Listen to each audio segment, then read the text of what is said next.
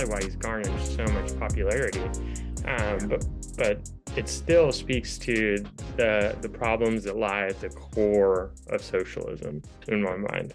Yeah, for all our millions of listeners out there, this is Yeah. we're talking about Lex Friedman's podcast with Sankara, uh, creator of Jacobin magazine, episode 349 for Lex Friedman. But yeah, what do you mean he had an inclination to solve socialist problems in a libertarian way? I wasn't So picking up on that. yeah, so when he starts to get into like his ideas are like his goals at the core, he talked about wanting to provide freedom of choice at Yeah, times, which perfect. was very anti what he was bringing about. He also at one point stated that like the problems that existed in Maoist China and in Stalin's Russia, he excused them away with the only reason that they didn't work is because they weren't first rooted in capitalism. Like, Democracy. yeah, like that a capitalistic democracy has to be the predecessor of a socialist government for it to work. And and I feel like that's like an impossible thing to retort because nobody's tried that. And so that's like where All he gets his value is because how are you going to argue with somebody when you don't have any historical preference to argue against? Like there's nobody that's ever tried a capitalistic change into a socialistic reform, and seeing how that experiment works. um, and he uses that as anytime that there's a problem with socialism, that's how he uses his argument.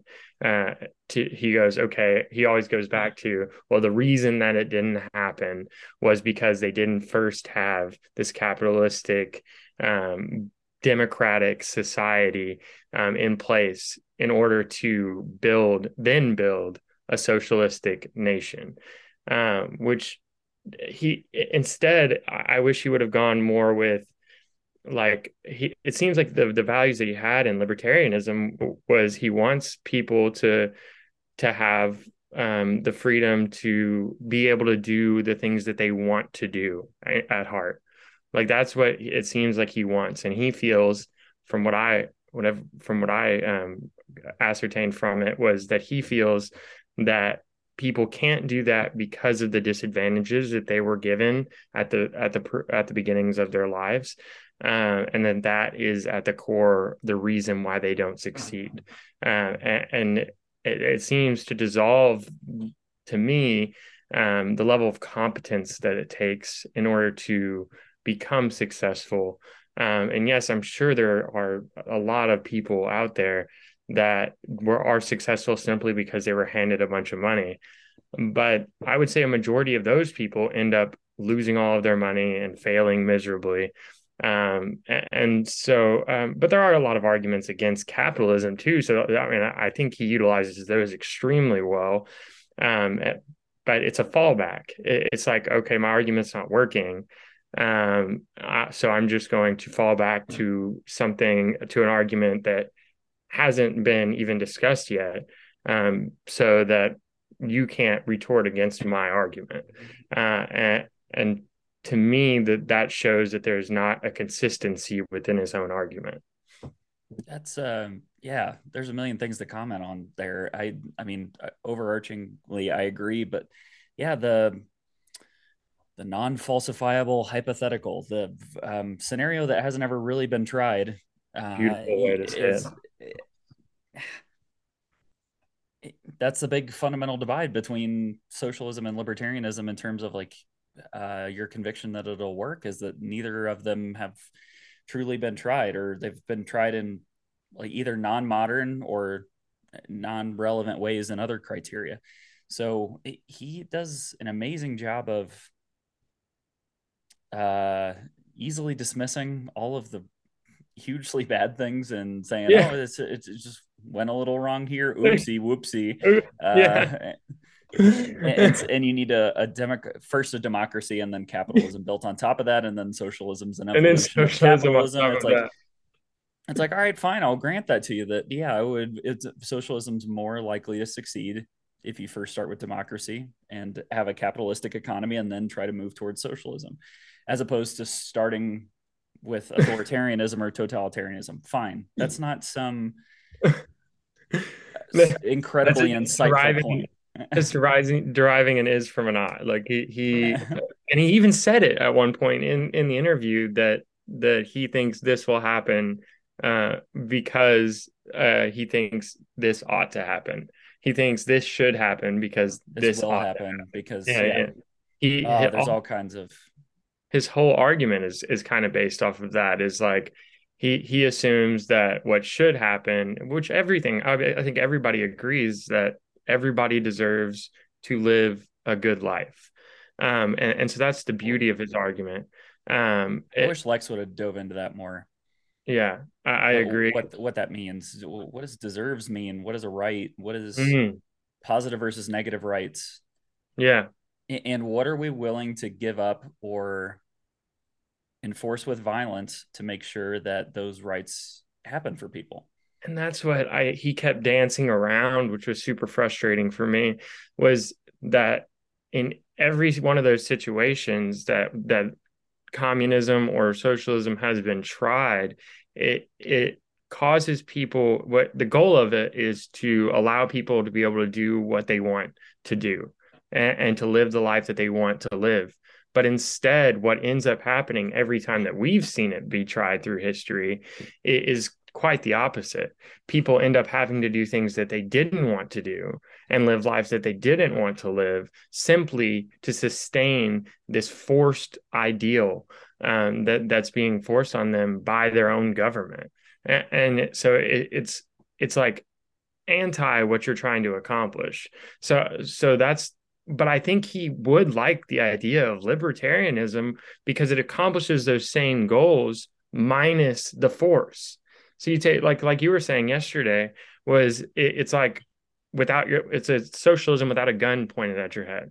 It's the goal. It accomplishes the goals that are shared by capitalist, socialist, and libertarianism, which is we want the world to be a better place for the humans that live in it, or at least the good ones. And instead, it answers that question in a very unpragmatic way. Like instead, he just dances around the problems and then creates a solution out of the opportunities for solutions. So he utilizes this rhetoric that's which I really dislike, which is the appeal to the masses of disaffected people, Yeah. um, which just means that you don't have a logical retort. So Yeah. you can It's a pick a lazy logical. way to get fans, is to Yeah, go out and appeal to the people that are angry, yeah. and create a scapegoat and get everybody to light torches behind And it. you could tell when he got stuck on a question, he would do that so often. He would say, "Well, here's all these. What about these disaffected people that don't have the opportunities to do this, can't have the opportunities to do this?" And he says the only solution, he tells you, the only solution is for us to physically make sure that that happens as a government. Yeah. And I just personally disagree. I think if And people were free, they would make those decisions. And they say that that's, that necessarily hasn't, it has happened. When you look at, even if you want to go back to the way that, um, and it seems so ancient, but the way that Indians lived in America was very free, and they allowed themselves they build their own communities. They allowed to live how their tribe wanted to live inside of their tribe, and there were not wars in between them that we know of, and the ones that were might have been just territorial issues, but we're far more advanced from that. Now, could that still happen in a free culture? Sure, but I think it's much more likely to happen when you have these large masses of congregates that are against each other, which is what we see now in the world, which is why people feel so threatened by, will this war in between Ukraine and Russia turn into a nuclear war that ends up causing the end of the world or ends up causing the end of a major country. It follows that same line. Whereas if we were decentralized, the threat of that is severely lower. Yes, some people might fight and some people, but that's going to happen no matter what. But at least it's not going to happen at this massive, crazy scale, uh, which neither capitalism or socialism seems to take into account. Yeah. Yeah, I totally agree. And I think that there another missed opportunity by Lex was to he chose not to dive into or challenge why people are suffering in the first place. Like, Hmm. can we talk about like first principles? Like he states as if fact, just but just these huge sweeping assertions that the government needs to come in. We need to use force via the government to preserve these rights for people because they're suffering and they're suffering because of capitalistic greed. I'm like, Yeah, okay, well, that's an argument, but you're stating it. You're like, that's the way the world is. that's the And the way only it reason is. people suffer is because they were, um, because yeah, some fat cat fucked them, and the only way out of this is to have the government help. Um, Yeah, and the other side, the libertarian side, a lot of times would argue, no, the people are suffering because they're not free, because they're yeah. being held down by government restrictions. And if left to their own devices, they would be better off. I think of it as a parallel with worry in a natural in a person's mind. So like when you're worrying about something, you're wasting your mental acuity. You're wasting your mental energy thinking about how do I fix the problems around me? And so it blinds you from being able to actually fix the problems around you. You see that with highly anxious people. They're less likely to conquer what Mm-hmm. they're attempting to conquer. But in my mind, it's because they're wasting a lot of their mental acuity spending time looking at this, trying to find all these solutions when really the solution is to release that. And it's the same thing with society. You don't have to force people to do these things that you want them to do. Most everybody is trying to do those anyways. And the more you try to force them into it, the less they feel like it's their own idea. And so Yeah. then they become rebellious. I And mean, you so see that with children all the time. we talked about a lack of agency for a long time yesterday. It's like, what are these things that are creating all these mentally ill people? Anything from mild anxiety to school shooters, and it's a lack of purpose and a lack of agency. They feel like nothing matters. They feel like they don't have control over their own life. And so, where is that coming from? The socialists would argue it's Jeff Bezos and working in a Yeah. warehouse and like the power at the top and no power at the bottom. And all the libertarians will argue it's the government and force and crony capitalism, which is like a buzzword, but what it really means is rent-seeking corporations. It's these huge businesses gaining power that other companies don't have by leveraging their size and power to gain political favors. And Hmm. so and I think it's maybe a philosophical divide that we have at least currently is I'm more of a purist capitalist because I think the evils of capitalism can be traced back to unfair advantages given to larger corporations, A monopolies, whatever you use, socialistic, a because socialistic of idea. them using the government as a tool. And if Yeah. we severed that power between government and corporations, they would have to compete in the free market, and we wouldn't have nearly the issues that we do now. We wouldn't have the Black Rocks and the Amazons and the um, I, I these big totally agree with infrastructure based that. companies.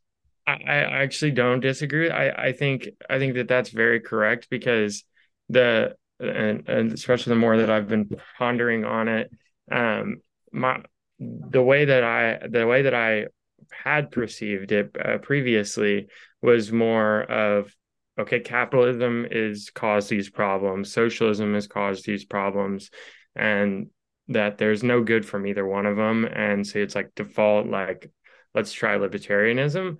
But the more I dive into it, I do think that there are good ideals that come from both. But they don't have to be forced by a government. And every time that we institutionalize, whether it's on the capitalist side or on the socialistic side, every time we seem to enforce one of those institutional corrective measures, it ends up causing the opposite effect, where it's wasted energy. Like what I was saying yesterday, it's we're utilizing we only have so many people, so much resources, and we're utilizing our resources to tell people what they need to do when they already know what they need to do. And so it's just wasted energy as a society. Yep. And the more of those institutions that you put in, the more energy you're wasting, which is why when we were the most free that we've ever been, we were able to, in America, Americans were able to go far and beyond innovational standards of how fast you can multiply your innovation. And then we've slowed down comparatively to everybody else as we've added in each institutional measure that we feel is needed to correct society, the natural societal happenings that occur, whether you like it or not. And he also assumes that everything is going to go away. All of this negative things that are going to go away if we just tell people this is what you have to do. Yeah. Like rebellion doesn't exist. Yeah. He's Like assuming 100% compliance and yeah, doesn't mention the plan if you yeah, decide not to follow the plan. yeah. Want to talk about that? Maybe that's where some authoritarianism or totalitarianism could pop up. Yeah, well, what? Yeah, so where do you exactly? So if you don't follow the plan, and I would love your thoughts on this. So if you don't follow the plan, is that not what happened in Russia? Like when their entire system down, is that there were so many people that were not following the plan that they had to institutionalize. What was it? One in every three people was a government informant, and would Yeah. allow the government to understand that there are people, and they would be telling on their own families and stuff of people that Yeah. are going against what the government told them to do. Why Yeah. would that not? Why do you think he thinks that would not happen if we institutionalize it in America? That's where a big Yeah. struggle I was having. One of the single biggest lines that made me want to throw my phone against the wall was he was like humans behave rationally, so we want to design a system that encourages people to behave rationally or something. Yeah, It was yeah. So something to that effect. I'm like, that's my whole foundational disagreement with socialism is that, and it's inherently anti-human rationality. It goes against every praxeological lesson that we've ever learned. We can, and happy to dive into any single specific that you want to. I think that's the best way to make an argument for socialism versus libertarianism, and why. And I feel like I don't want to say conflating, but libertarianism isn't inherently pro or anti-capitalism. It has a right. neutral approach to it. Capitalism. I heard Robert Breedlove is my favorite Bitcoin voice, and he's my favorite money voice out in the world too. He'd be my Secretary of the Treasury if I was a president, but he said capitalism is just what happens when you leave people alone. Yeah, exactly. I mean, you see it in every. I mean, Jordan Peterson talks about this as well. You see it in you see hierarchical structures that exist in almost every mammalian animal that Yeah, there is, yeah, animal structure that there is. They naturally organize themselves in a competence hierarchy, and so whether or not what he's saying is that we're going to try to force that not to happen. We're going to try to force society not to have a hierarchical system, or at least lessen the hierarchical system. And he never answered the question of what is the incentive for people to want to innovate? Well, what is the incentive for people to want to get ahead? What is the incentive for humans to get ahead? Because almost every one of the innovations that we can look back on, it was because someone decided that either they wanted to do something better for other humans, they wanted to do something better for their business, they wanted to do something better. They had a motivation to do more, and that motivation seems logically less whenever you take away the motivational factor. And he argued that, people are still motivated to get ahead, even though people are paying more, rich people pay more taxes now. But what he was presenting was pretty much like he's going to take away all incentives, especially at the higher level you go, and that people would still want to get ahead more than they do now. Whereas I hear people in the middle class that talk about not wanting to go up one tax bracket, Yeah, because it's going to cause them issues. And so I think he said that that doesn't exist, when I've heard people with my own ears talk about how in their real life that that does exist, that right, they feel like, oh, if I'm going to make $20 more thousand, I'm going to pay an extra 6%. So why should I take this raise? Why should right, I? And it would be on a grossly higher level if you start thinking about, what if the people that are running these large institutions in our country, and I don't think that they should be necessarily as ahead as they are, but I don't think that they're ahead because of simply that. I think that they're ahead because we have institutionalized socialistic measures, that maybe are not what he wanted as socialistic measures, which is equalizing people, but they're still socialistic measures, as in they are creating governmental power over people. And you could say maybe they're capitalistic measures because they allow for the higher to grow even higher than they are. But I don't think that that takes away from the fact that it's an institutionally um, propagated idea that is forced upon the people, and then utilized by those who know the most of how to take advantage of it. And so the more rules that you institutionalize like that, wouldn't those people have more ways to take advantage? Like he's taking away the fact that there are cynical people, but then also stating that people are not good enough to make their own decisions. So yeah, so he's like arguing with himself on that. Like, uh, if there are cynical people, then they are going to take advantage of your socialistic measures to the nth degree. And you saw that in Russia often, as it broke down. Like there was half the country that had literally zero and were dying of famine. They were eating each other, and not like they were literally dying because they didn't have any food. And the whole goal of that idea was to make sure everybody has food. right, And so like it just seems its system in itself, the philosophy in itself, seems to argue with itself. right. He It's he talks about counterproductive. humans behaving rationally, unleashing human potential through socialism. He only talks about how socialism unleashes human potential. Like all we need to do that, unleash human potential, is cap the downside. All we need to do is create this safety net for people so that they have food and shelter and whatever other positive rights they decide to add on later, Yeah. healthcare, and then we don't even go. It's a whole rabbit hole of what counts as food, what counts. The term living wage drives me insane.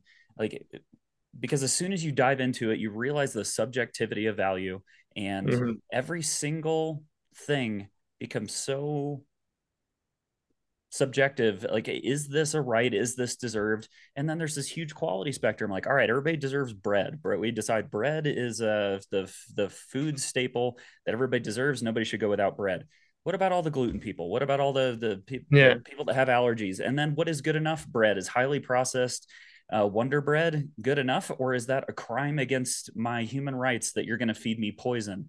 And you can So how keep nice does the bread get before it's finally satisfactory enough? And then everybody's going to disagree on that. You give them really nice bread, and all the people are going to point, I like Wonder Bread. It tastes way better than the shit whole grain that you're giving me. you So have to keep this the moving that subject. bottom up. You have to It's keep moving that bottom level up, and then it get eventually will get to a point where it can't be afforded. like the And minimum wage. It's designed to creep up over time. yeah. Because when you have a central bank and a Federal Reserve that keeps printing money, the minimum wage is designed to be worth less and less every year. And then there are policy calls for different increases in the minimum wage.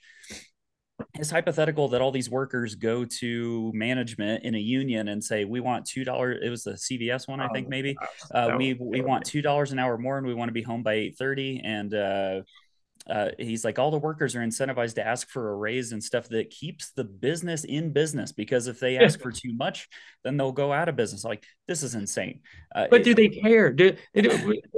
You think that those people that are in that position, like he thinks that they think at the same level as the corporate leader, because the Yeah. corporate leader does care if the business goes out of The business. cashier has the same knowledge about business runway, cash flows, accounting, balance sheet, income statement, all that as the guy going beep, beep, When beep. in And all he honesty, knows. So yeah, so the unions are so smart, they know exactly what to ask for everybody across the board. And they're like, this will keep the business in business and it will keep us here. This is a good move for the business. And the CEO yeah, is like, are you insane? yeah, and I mean, like, in all honesty, what's really gonna happen is they're just gonna go in and ask for as much money as possible. We've Yeah. seen this with unions over and over again. They have no the collective bargaining, that goes on. He's trying to take away the power from one side of it, so there's no collective bargaining at all. There's just one side, the side that doesn't even know what's going on at the top, Yeah. making the decisions for the people at the top,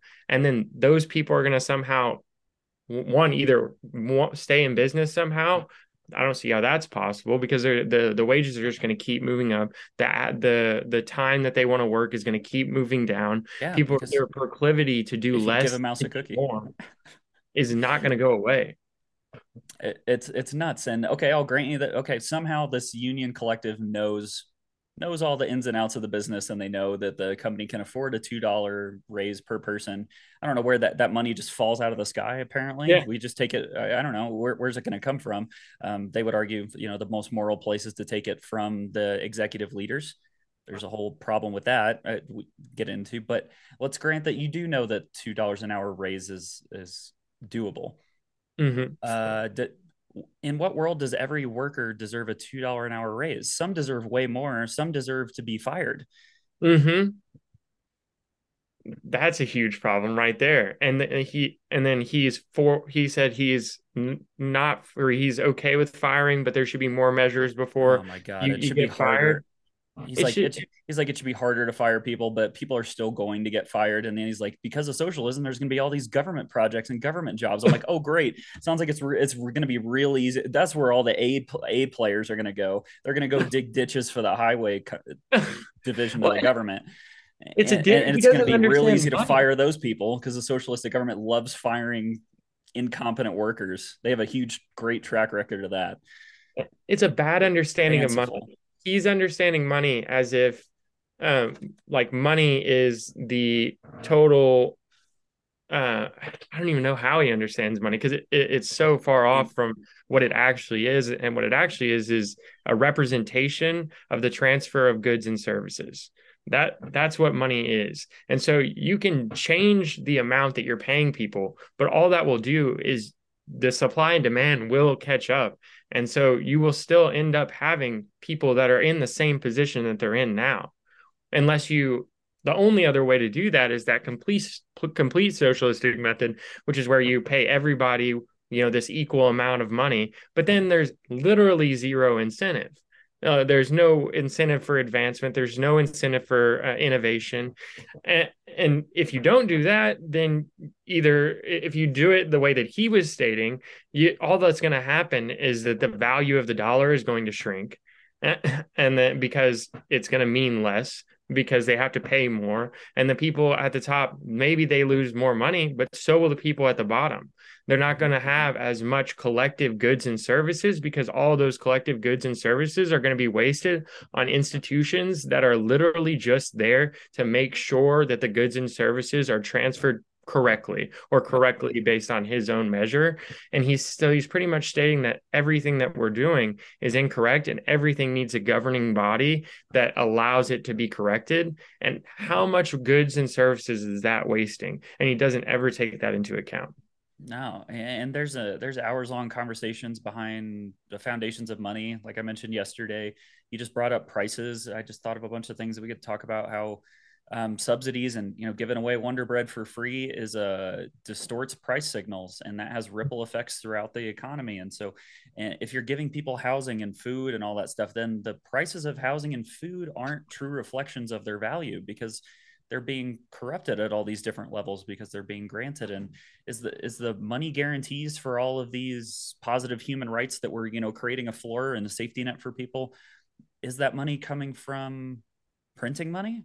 because then we have Yeah. a whole other issue. We got to talk about the negative effects of printing money, And or inflation and yeah. inflation and fake money, or like does this socialist want to go back to the gold standard or Bitcoin or central bank digital currency, which is I not would love. hard, which is not hard money. There's Yeah. huge problems with that, but But then uh, you run out. That's the problem. Then your goods and if you can't print the money, then you're going to run out because you're wasting so much of your time, resources, and effort just trying to keep your system going. And so, based on another as the country, government runs out of money, not yeah, the the economy. government, Yeah, yeah, because they're not the allowed to government just runs out write of checks. money. Yeah, Yeah, they need and to another raise they country need to that's raise not doing that. revenues. Then they need Another to raise country taxes. that's not doing that is going to be at an extreme advantage over, which is why America rose to the amount of power that it did, was because it had these extreme advantages that were automatically in its system, because there It was was less it was regulation. free of historical bureaucracy. That's the Yes, big difference. You got to start over. yes. And so for We- it took hundreds of years for us to fuck that up. But the reason these European countries didn't see this growth rate is because they had hundreds of years of entrenched bureaucracies and old school ways of thinking, and you can't do that because this is the way we've done it for hundreds of years. But there wasn't any of that in the US. Yep. And so we got to And start fresh, free minded, free thought. why see this like unfettered capitalistic example, like this free new experiment? Why try to make it like the other countries that aren't producing at the same rate, that aren't inventing and growing at the same rate? It doesn't make sense. You can say, well, I think what he's getting at the heart of is America is obviously not advancing at the rate that it was previously. And so we're doing something wrong because there's other countries that are catching up and their ideas are somewhat comparable because they're catching up. But I think where he gets confused was he thinks that that happened because capitalism is breaking down. Right, Well, I think that that happened because you're institutionalizing socialistic ideals into a capitalistic government, right, where when it was always meant to be free market, as free as possible, and then instead it has slowly become more and more regulated. And so what ends up happening is, yes, other countries are able to catch up because we've regulated the shit out of our country, and those are causing a ripple effect throughout our entire economy. And so I think he's just missing the. I think he has the right idea in mind, which is what he wants. He wanted to help people, and he wants to have people that grow up in disadvantaged communities have a chance. And so I think there's ways to do that, though, that are way easier than what he's presenting. And I'm talking about like reforming education to where if you can go through it at a higher speed, you should be able to move through it at a higher speed. So those kids that are in those less advantaged countries, we already pay for high school and education. If they can move through it at a high speed and learn the information that they need to, then we're wasting less resources on education. That would be a way to waste less resources and then free up more money, free up more time, free up more effort. But instead, he wants to double down. Let's do double the regulation, and maybe we can fix it. It's impossible. It just is not going to work because it doesn't take in, like I said earlier, does not take into the account rebellion and the natural ability for people to want to make their own decisions about life. And right, so the more you tell them that they're not the ones that are making the decisions, someone else is making their own decisions, they are no longer their own human. Instead, they are part of this collective group, when instead they should have the right and the freedom to be a part of their own humanity and do the things that they want to do. But the more you force these regulations and rules, the more they're going to be forced into roles that they didn't want to play. And you saw it in Maoist China, and you saw it in Russia. And I don't understand what he never pointed to in that whole in the whole conversation. He never pointed to a good example of why this would work. It was always, here's my Scandinavia, arguments against obviously. capitalism, which is Yeah, I get it. There's been plenty of problems with capitalism, and there's been plenty of problems with really, really rich people taking advantage of really, really poor people. But you think that it's just going to be shifted from really, really rich to really, really powerful. And then the really, really Yeah, powerful are still going to take advantage of the really, really less powerful or incompetent people. one of And my if they don't have money as an outlet to do it, imagine how they will. yeah I mean, it could be so much worse, and they could be, to killing people. There's so many different avenues of how people will still want to gain control. Whereas where it gets back to how you presented it yesterday, which is simply let's decentralize. Let's decentralize our ideas and allow people so that if it does happen, it happens on this small scale, and then people can see it in a different community and go, "Oh, that didn't work." As an experiment that didn't necessarily work. And so then they can reiterate what actually needs to happen, reconfigure what actually needs to happen, and then move forward. I think that just would work 1,000 times better than just trying to force everybody with a gun to their head. This is what you have to do. yeah for the greater good. One of my favorite definitions of money also brought Robert Breedlove, or one of his guests. He's been collecting all these definitions of money because his show is called "What Is Money?" So he's got like 50 different definitions or something. But one of them is money is just liquid power. Yeah, Uh, yeah, and so yeah, he's trying to replace capital wealth with bureaucratic power, and yeah. you get the same kinds of evils from that. But the big difference, or why I would prefer to have a bunch of rich capitalists instead of a bunch of, I don't know, bureaucrats in government, is the one has the legal authority to use violence and one doesn't. Mhm. Yes. And he Bezos dismissed that in Bezos can complete. Bezos can only aggress on other people by using his money to pay the government to use their force for him And through if they didn't bribes and advantages. And if you sever that tie, then he faces consequences for using for aggressing on others just like anybody else. And that creates a society where the same rules apply to everybody.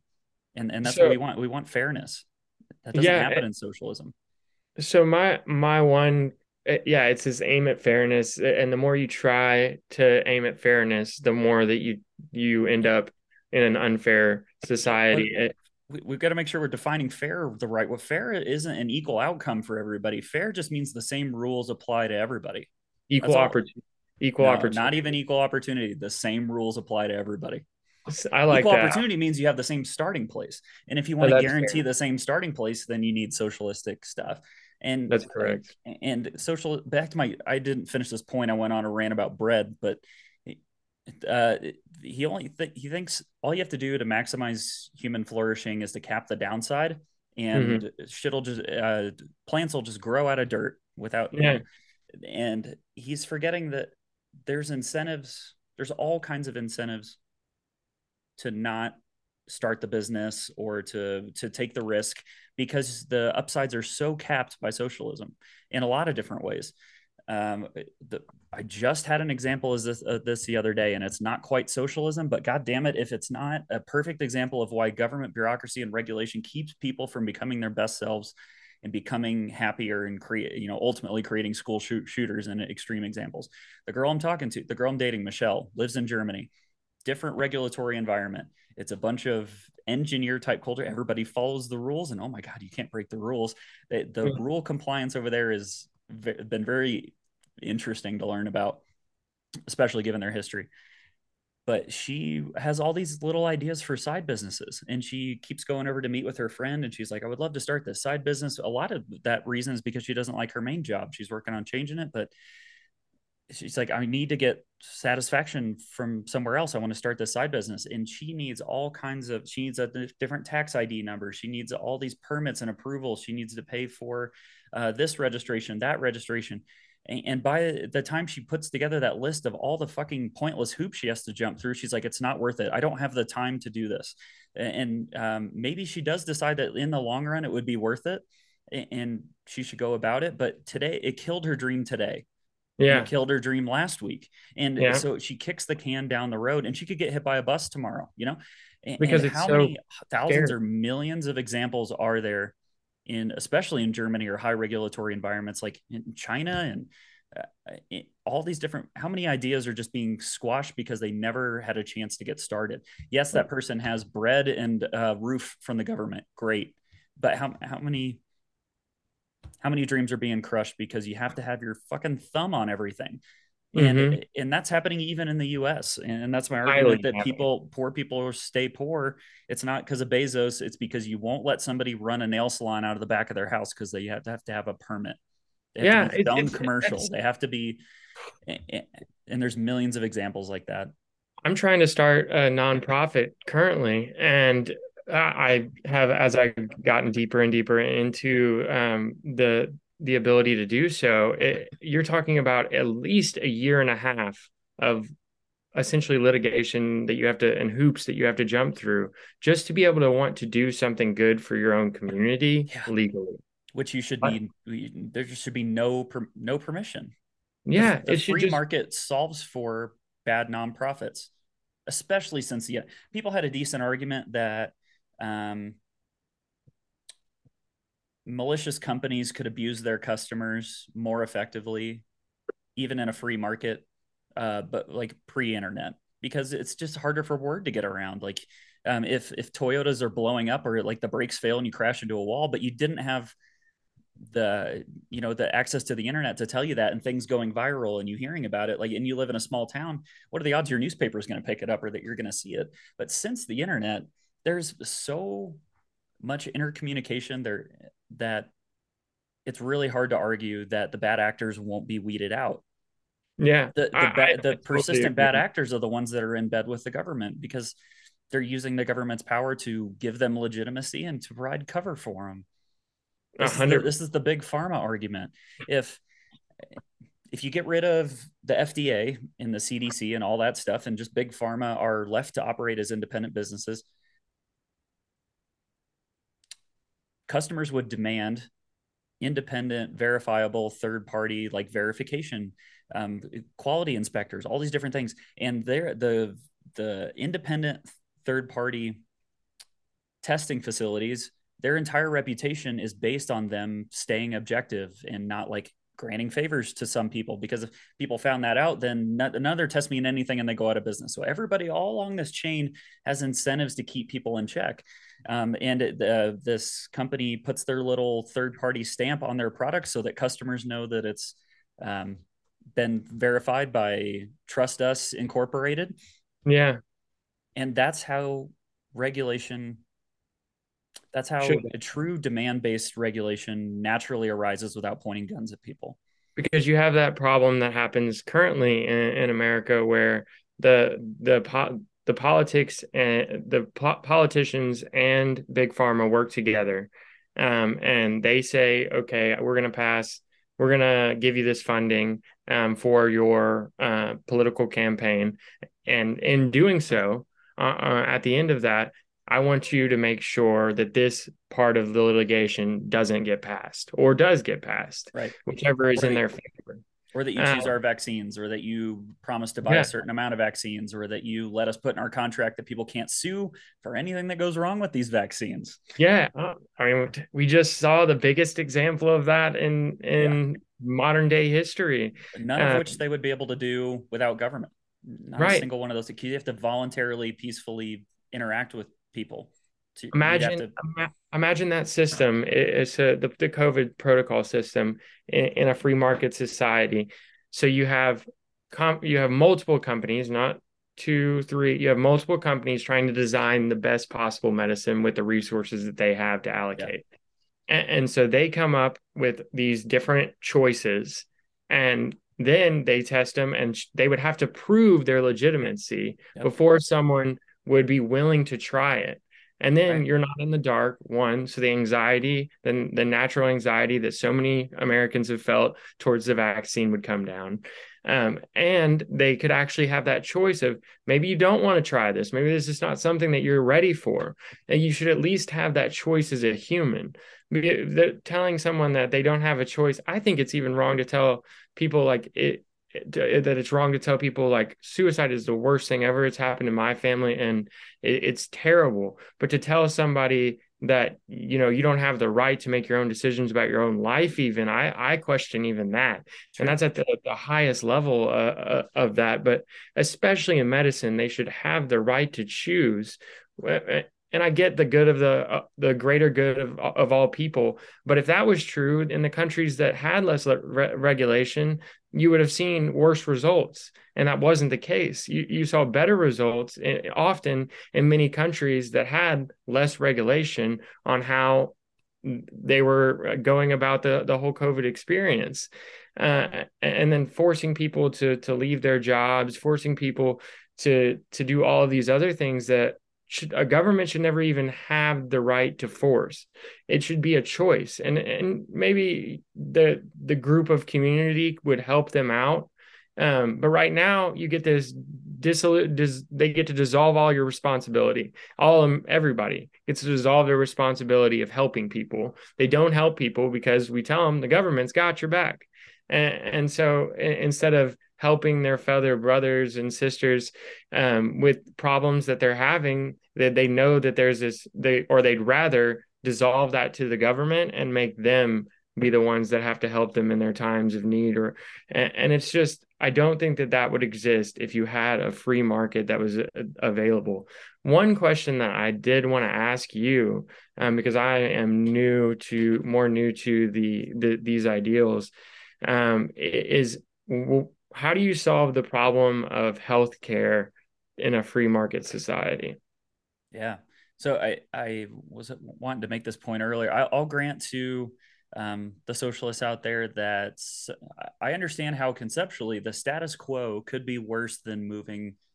It's not really left or right, but moving towards more regulation or less regulation, and how maybe in the example of healthcare, like more regulation, more universalism, all that, Medicare for all would be better than the status quo, and moving towards less regulation would also be better. Like we're in the worst bureaucratic, expensive, Yeah, uh, horrible mix of the two worlds right now. yeah, I don't agree that moving towards socialistic healthcare I don't either, but would make it better because of all the things that we've talked about in the past. It comes down to human behavior and human incentive. Um, but and I would agree that healthcare might be the most complicated issue. It's between that and homelessness for me, yeah, and how to solve it because it's so multifaceted, it's so entrenched, and it's so important. It's not just oh, you just do this and then it completely solves yeah, itself. But here I'm going to say that all you have to do with healthcare is make it more free, not free as in zero cost, which is yeah. but makes me absolutely insane when people call it free college or free healthcare. It's never free. It's just demonstrating that it's just proving to me in one tagline that you don't know how money works. Yeah, It's not free. nothing's In no free. way is it free. Nothing's free. If it was Um, free, they wouldn't be getting paid. How do they get paid? Where does the money come from? Like right. somebody had to pay that person, and it's you in your This taxation. right. And so and now what we're seeing is the problem is the politicians that are in control utilize these needs that we do have, that everybody has. They utilize them to pass things that they want to get done. And so they hide them in their bills. They hide Mhm. large, huge fundings towards things that we don't even know that we're agreeing to. Yeah, the Um, omnibus bill that just is going to pass. It's 4,200 pages long, and they introduced it hours within the vote. yeah, and nobody had any real say in what happened. And you see this on the right side of things, like they built when Trump passed his bill, he made sure to get a new $100 million FBI facility. And how necessary was that? Why was that even brought up in the same topic? Like, why was that ever hidden? Why did that have to be hidden inside of a COVID bill that was supposed to help all of these Americans just to get it passed? Well, probably because he promised somebody that this would happen, and this was his way of getting it done. Yeah, And that's another example of how you can't say that our government is corrupt and then say we need more government at the right. same time. More government will fix government corruption. Yeah, how is that? If that was the case, then as More we got more regulation will government, fix right? the more Yeah, regulation will fix the problems of regulation. yeah. If that was the case, then the regulation that we had put in place would be fixing the problem instead of increasing the problem. Yeah, And I don't think any American would disagree that there's more problems in those regulatory environments, such as healthcare, and such as corrupt politicians being able to participate in the stock market and make hundreds of millions of dollars off of decisions they get to influence. I think that that's very obvious. And so then you add in this socialistic, they would become, instead of one king that gets to live great over all of the land, comparatively to all the peasants, it would be this giant group of people that get to make all of the decisions and make all of the reap all of the benefits of those decisions, and then make all of the choices for what they believe is fair for you.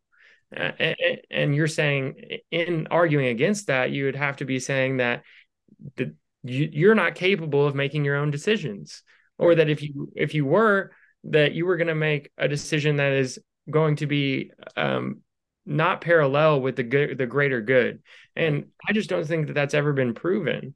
I think that you look at like I'll go back to the Indians or Native Americans, that they had a very harmonious society where they loved and respected all people, and there was no government ruler saying this is what needs to be done. Now, there might have been a leader of their tribe or a leader, but that would also happen in this decentralization. There'll be leaders that come about, but Mm-hmm. it's okay to have leadership. It's different when you're so far away from your leadership that you can't see what's actually happening. Yeah, And when that's what we're experiencing here in America, is we're so far away from what's actually happening that there's so much, one, confusion and chaos, but two, we don't even actually know what we're voting for or voting against. To the bigger me, the it's bigger sad. the bigger the group becomes, the less representative the democracy becomes Without inherently. question, that's just math. That's It's just just math. math. And then when you add a bunch of like, yeah, when you add a culture of corruption and the system, the omnibus package, like pork and throwing in all kinds of bullshit that's immaterially related to the bill's title, or the gross, sneaky, slimy tactic of naming a bill something that would look bad if you voted against it, the Heroes Act, the Affordable Care Act, naming it something that if on a bumper sticker you put this person voted against the Heroes Act, and you're like, oh, they Yeah. must be a piece of shit. Yeah. It's like, we need to just, yeah, go take the handcuffs off, start calling it the Anti-Baby Abuse Act, and then throw whatever the fuck you want in there. And then anybody that votes against it, you put that tagline across CNN, and then their career's over. They look like a shitty person.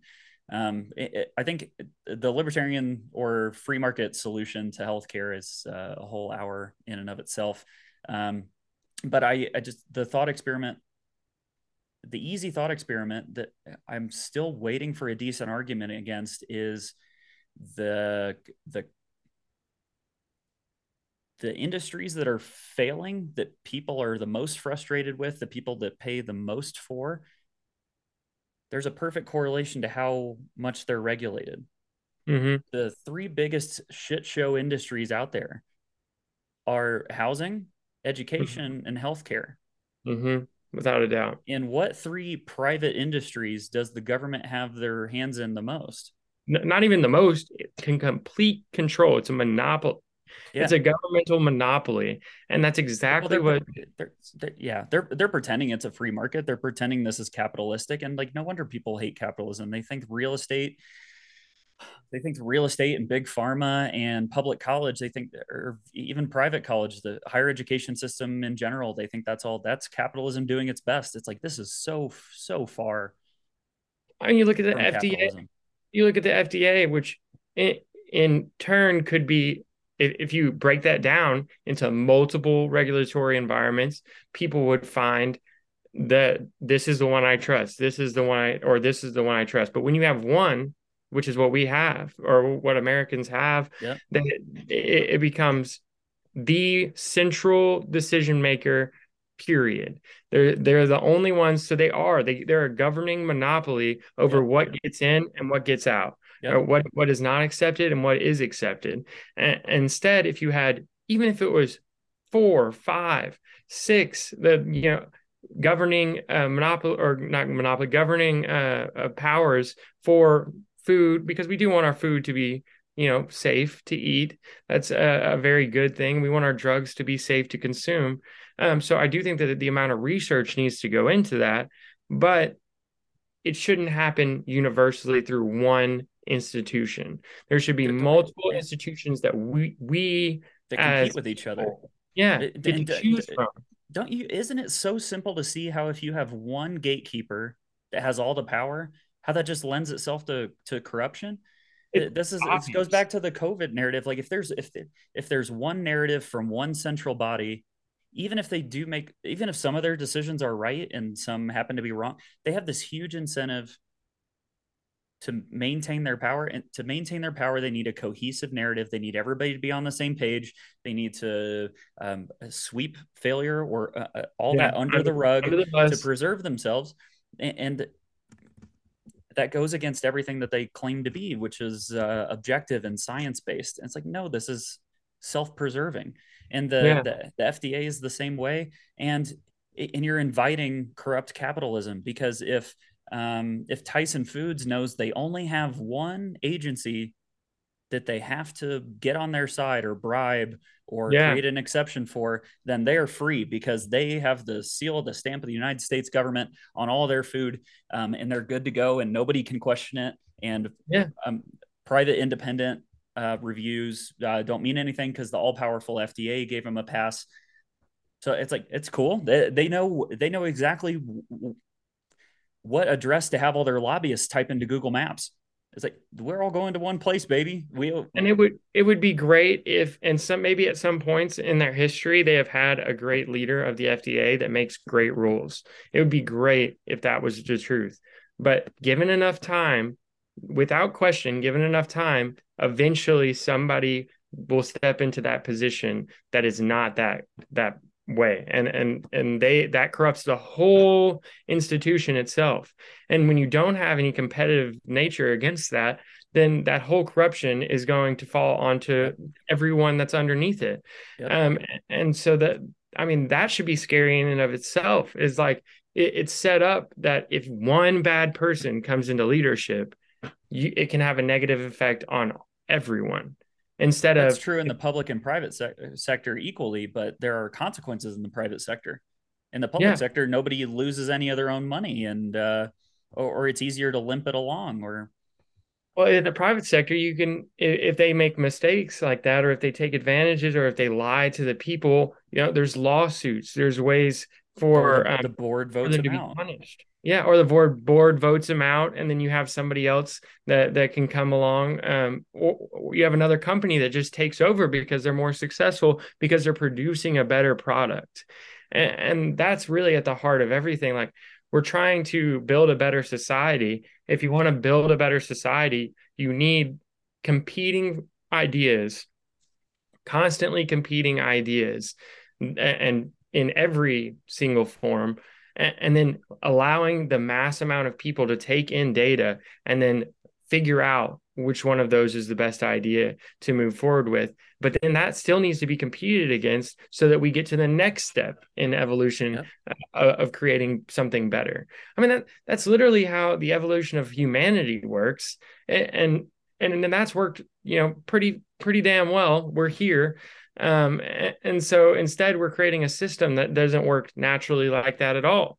We're saying this is the person that gets to make the decision, and if you don't like their decision, or if you don't trust their decision, it doesn't matter. You get called like a conspiracy theorist if you don't trust that the FDA has your best concern in mind, when we don't even know. either way, left or like we don't know whether they have your best decision in mind because we have nothing to compare it to. We have Right. no other outside entity that is Yeah.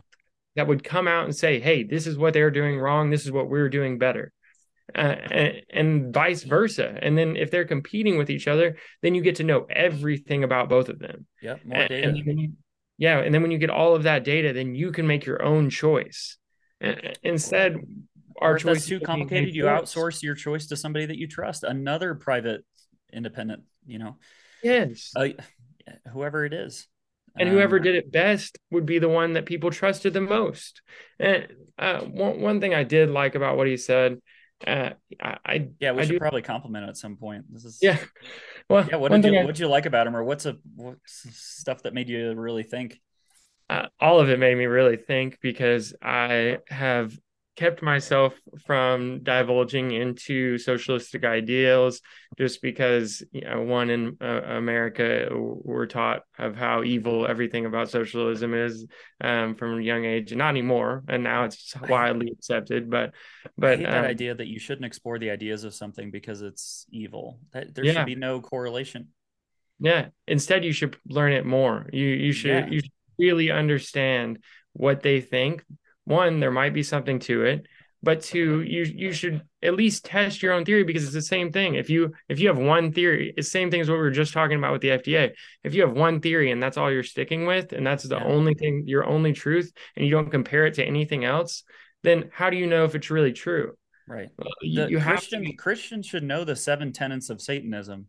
yeah, a I hundred percent. How many of them do? None, or not none, but very Not few. none. It's less than 1%. And instead, I mean, you see it in Christianity. I grew up in a highly Christian home, and you see it in Christianity like wildfire. They just reconform their own beliefs and then utilize negative rhetoric against other people to kind of reinforce that, if you leave us, then it's even worse out there. Like it's so much worse. And it makes me so crazy. There are millions of I don't know. We'll crudely lump everybody into a bucket for this example, but I'm seeing millions of young, well-meaning liberals feel all smart because they're leaving their old school religion, Mhm. Christianity or Islam or whatever it is they're secularizing, and they're like, my parents are dumb for following along with that, like because and then they'll give all these specific examples about how their religion did a bad job of convincing them that that was the right way to go because all they did was like put them in this informational box, not let the information about Satanism or other religions or perspective or whatever. We're not going to ask the tough questions. Um, we're, Mhm. we're just going to convince you this is right through our version of limited propaganda. And they're like, that's such a terrible way to convince me that that's a good lifestyle. And then they'll go out into the political world and fall for the exact same shit. Yeah. They'll vote for politicians that all they do is demonize the other side. They don't have a coherent policy prescription. They don't have principles for what role the government plays in our lives and how we should run the economy. And I'm like, you're doing the exact same thing. You're just finding religion through your political party instead of through Yeah. Christianity. So, and enjoy your horoscope, by the way. Like, Yeah. I it It makes goes me back to crazy.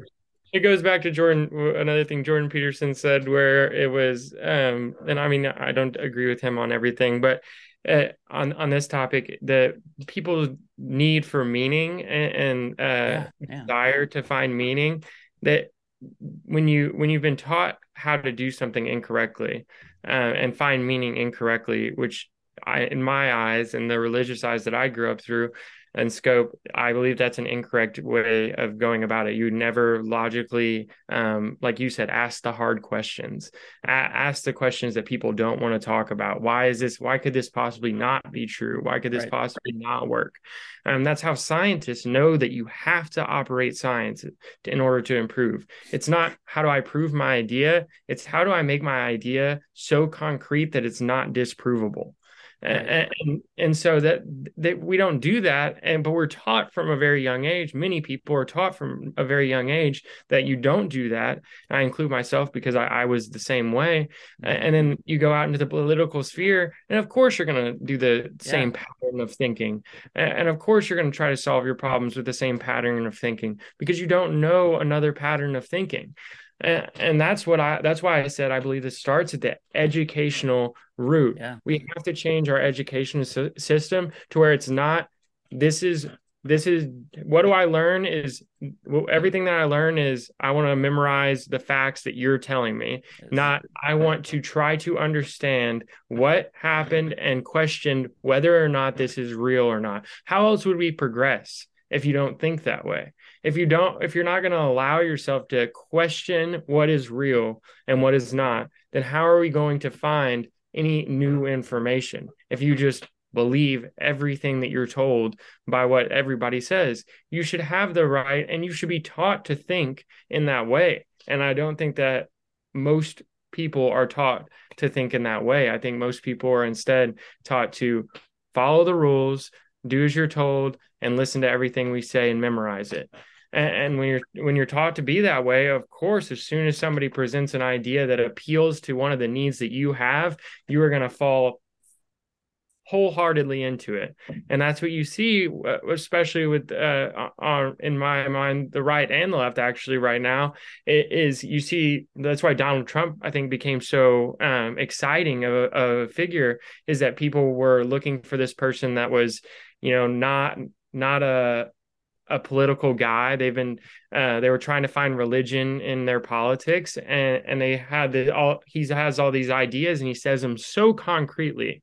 He says them like they are 100% real. And so people are naturally trained that when somebody says something like that with that much confidence and grandiosity, they naturally gravitate to it because they feel like there's some truth to it. yeah. There's some truth to There's never stability. logically There's question. stability behind this charisma. There's answers here. This guy But has there's no answers. logical questioning. So they don't actually figure out, is there actually substance to what he's saying? They never once question, is there substance to what this man is trying to personify? They Yeah. just hear his confidence and they hear his concrete statements about what the way thing this is the way things are. This is exactly what happens. And they go, wow, I've really been needing that stability back since I lost my stability in Christianity or another religion. Yep. Yep. I And agree. on the left, I think it went the complete, it's going that way now. Whereas you hear so like these one socialism 20 years ago, people were like, "What are you talking about?" And now people are inviting that conversation back in, and I think that is. I don't think it's dangerous to talk about it, but it's dangerous because we're educated not to think. And when we're educated not to think, this idea can be propagated.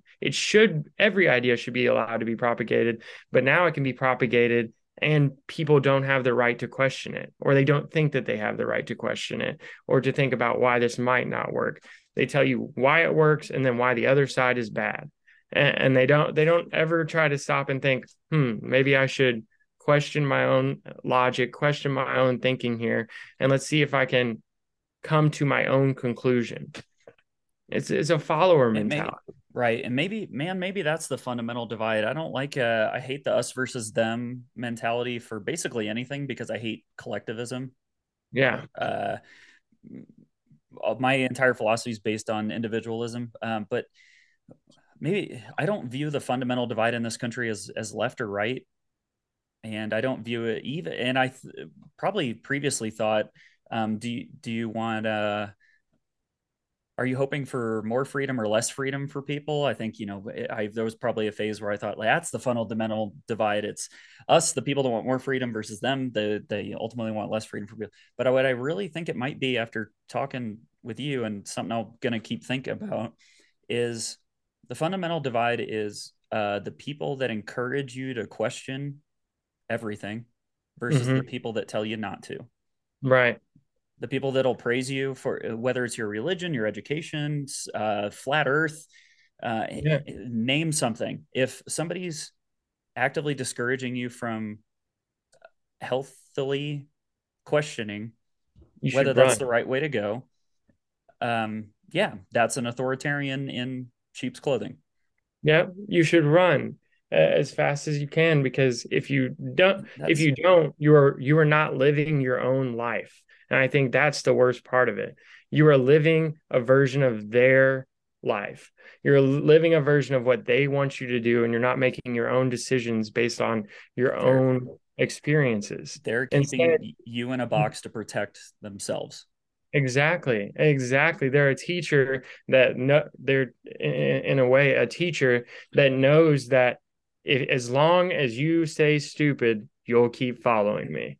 As long as you don't question this, you'll keep following me. And anybody that teaches in that manner shouldn't be trusted because then they don't even believe in themselves. If you really believed in yourselves, you would have no problem with allowing anyone to come at you with a logical retort because you would want to know more about what you know and strengthen your own argument and understand your own argument. Uh, and some people argue nowadays, and it's not even logical argument. So I'm not talking about those people. Those people you might as well just not put in your life because they're just going to be feeding you the same thing that they hear from someone else. Yeah. But if you have somebody that can really logically sit down and talk to you and bring up their ideas, even like that guy that we were listening to, he did a good job of at least playing devil's advocate at times, Yeah. and not enough, I don't think, but you could tell that it brought him to more logical conclusions because his version of socialism wasn't as bad as a traditional Marxist socialism. It's still not good, but you could tell that he had come to some of the what I would say in my mind is better ideas at this point in my life, the libertarian ideals. He had a few of them in there. It's just that you, like you said, he wanted to put a gun at people's head to say you have to do this, Mm-hmm. and how And that terrible. wasn't mentioned. That wasn't mentioned once. I think that changes the frame. That changes the frame of so many people. Say we should have a law for this, we should have a law for that, we should provide for this and provide for that. But when you strip away all the layers, you have to ask yourself every single time, every politician, every time they sign their name on a bill, am I willing to point a gun at somebody's head to enforce this? Because Yeah, that's what you're doing. yeah. Without, it's not not a real And gun, but it yeah, is a it is real the gun. well, it is the. I mean, I mean, it kind of ultimately, is at this point. Yeah, yeah, no, it at some point it doesn't. People comply before any immediate harm actually happens. But but the if threat you're of it. sitting on a sidewalk and you're like, no, I'm not going to jail, I'm not complying. I'm like, eventually they will either shoot you or tase you. They will aggress upon you to get you to comply enough that they can put you in the cage. So it is pointing a gun at people's heads. Yeah, And you have to that is actually extremely true. anything you're not willing to kill or imprison people over, you can't make a law about it. No, that I think that is that should be at the heart. And I think And, this is actually a good next topic. I'd love to get your thoughts on this. I think that laws should have a revisionary. You might have been the person that yeah, I mentioned this. think yeah. Yeah, that they should have. An auto, it's an idea I think I heard from Elon Musk. It's an auto expiration, Yeah, in whatever time frame that is, 10 years, 20 years, something like that. But if it's not actively transparently voted on, not yeah. in some fucking pork bill, on its own, if it's not reinstated, it falls off the books and is no longer law after by default after a certain amount of time.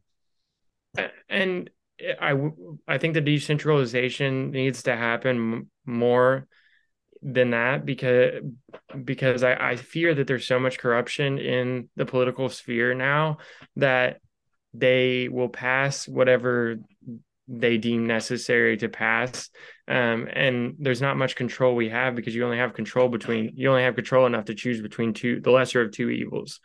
And so instead of somebody that you might think would make a good logical candidate for the House or the Senate, you're instead probably just going to vote with whichever part most people are going to vote with, whichever party they affiliate with the most, without even taking into consideration the possibility of other candidates, and that's hard to stop.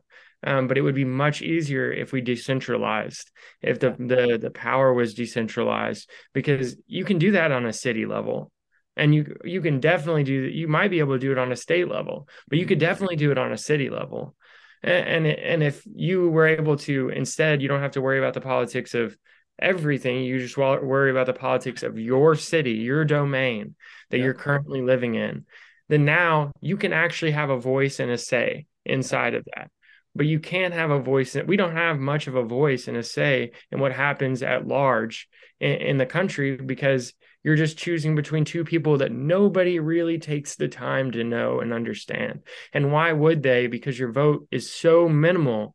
Yeah. There's how many people are in America? 360 million.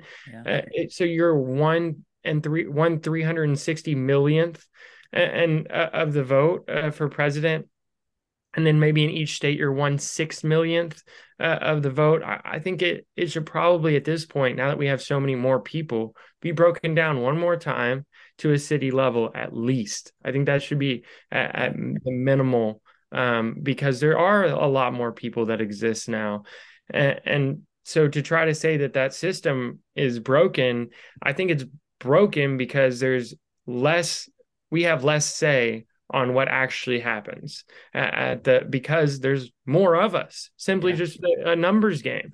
We're 1/360 millionth of the decision making process, whereas at a city level maybe you're one, even if you live in a big city, Yeah. 1/1 millionth, which is still probably not enough, but it's a if you can move to it, But you, if you wanted, you could move to a smaller town and have a yeah. larger say.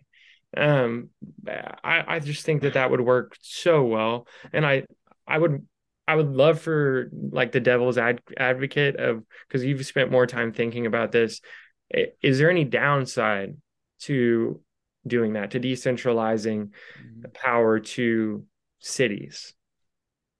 Well, I don't know if uh, I don't think by law that you can. Are we entertaining a hypothetical here that they all are Hypothetical, cities? Because I think what would actually happen is if you just let people experiment, there will be experiments at every size. There's going to be swaths of territory out west where it's there's no jurisdiction, and then there's going to right? be some people that decide that city states are the best size to collect, and then there's going to be Californians that decide to stay a state. Yeah, There's going to be and all those are different experiments at different levels. And sometimes the right answer is different for different areas and different people. So there's going to be collectives at all different sizes. But assuming that there's a bunch of different city states, I don't know, the steel manning centralization. It's um,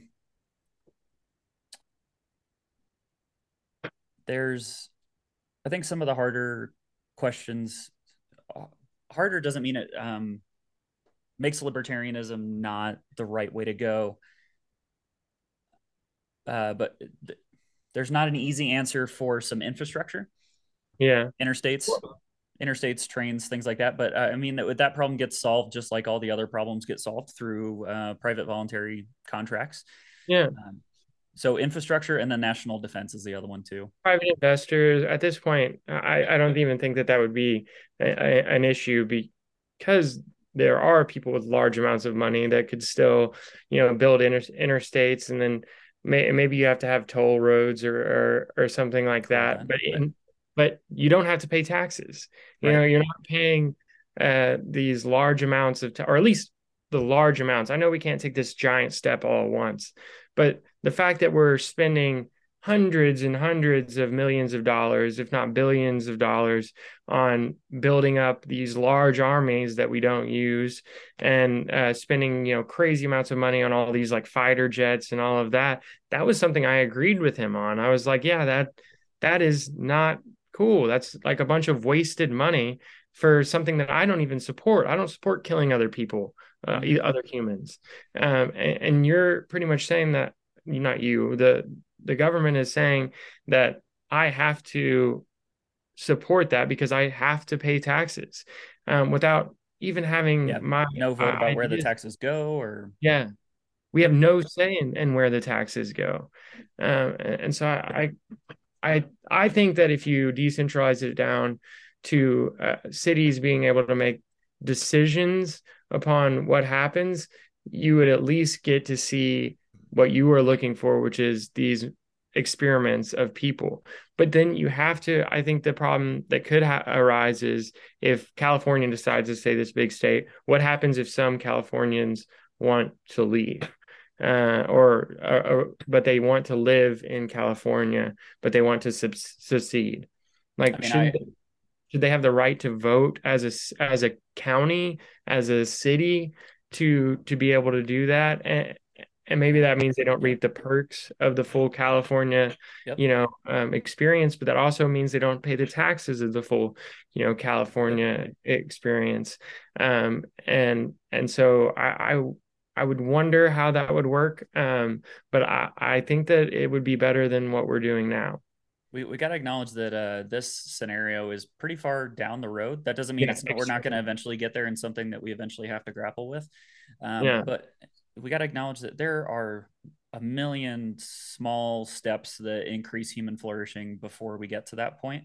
But yeah, at every level of voluntary association, you should be able to opt out. That means cities get to opt out of California. Yeah, that means they get no support, infrastructure, any of that from California itself. Um, and that, but yeah, that means they get to secede. But like at the extreme example, individuals should be able to secede too. mm, Some crazy mountain man here in Colorado, if he legally owns his property, property tax, we can get into how that's a moral violation. He shouldn't crazy. have to pay for anything that he owns. Go Um, into that real quick. Property tax is a huge moral evil. Yeah. It it is saying legally you own this land, but you don't absolutely own it because you have to pay us to own it, or we will throw you in a cage. It's ours. That's what it's saying. It is the government is saying it's It's a ours. it's an illusion of actual property rights. But Yes. the crazy mountain man that has 20 acres out in the mountains and a cabin should be able to secede peacefully from the U.S. Now that means any the utility companies that go to him, they should. I mean, that then they enter voluntary contracts with that guy. Um, and they can refuse service if they want. Um, there are yeah, it's this little dot that is not part of the U.S. At all he gets to make his own laws. He can say no black people. He can invite whoever he wants. Like if he can, and that's the problem with immigration is there's a libertarian angle on immigration is the host based immigration is that you're allowed to invite anybody onto your private property that you want, but you're responsible for them or Yeah. whatever. Uh, I don't understand how you could deny. I can't deny anybody an opt out ever. Yeah. Because why would you? It's their own human experience, and they should get to as long as they're not hurting anyone Yep. else. That's the only stipulation. As long as you're not violating the non aggression principle, Yeah. any individual, group, whatever, should be able to opt out of any single thing. They are not Yeah. positively obligated to do anything as long as they're And not hurting people. so maybe you have to pay a small amount of taxes simply for your city civil servant, and it should be minimized to the to nth degree. And then from there, um, you know, I don't even know if that's necessarily something that you would have to do. And maybe they just Well, get, I wouldn't say should. I think you just let people figure out what's yeah, best for them. And yeah, maybe this is the city state that you want to live in is does have a city council that makes some decisions. I'm cool with that. This is yeah, all a massive improvement to the status quo, and so I'm mhm, not going to demand that big red button. I would eventually, I would. There's an argument that the city council, in government, by its definition, because it doesn't have to operate like an individual or a private company, because as a legal monopoly on violence, has it inherently grows and seeks more power yes, because those how yes, are the incentives are aligned, Mr. Rational Socialist. yeah, So I think it's like minarchism eventually leads to bigger government, eventually leads to the yeah, biggest empire that's ever existed. yeah. um, but hey, it's an improvement.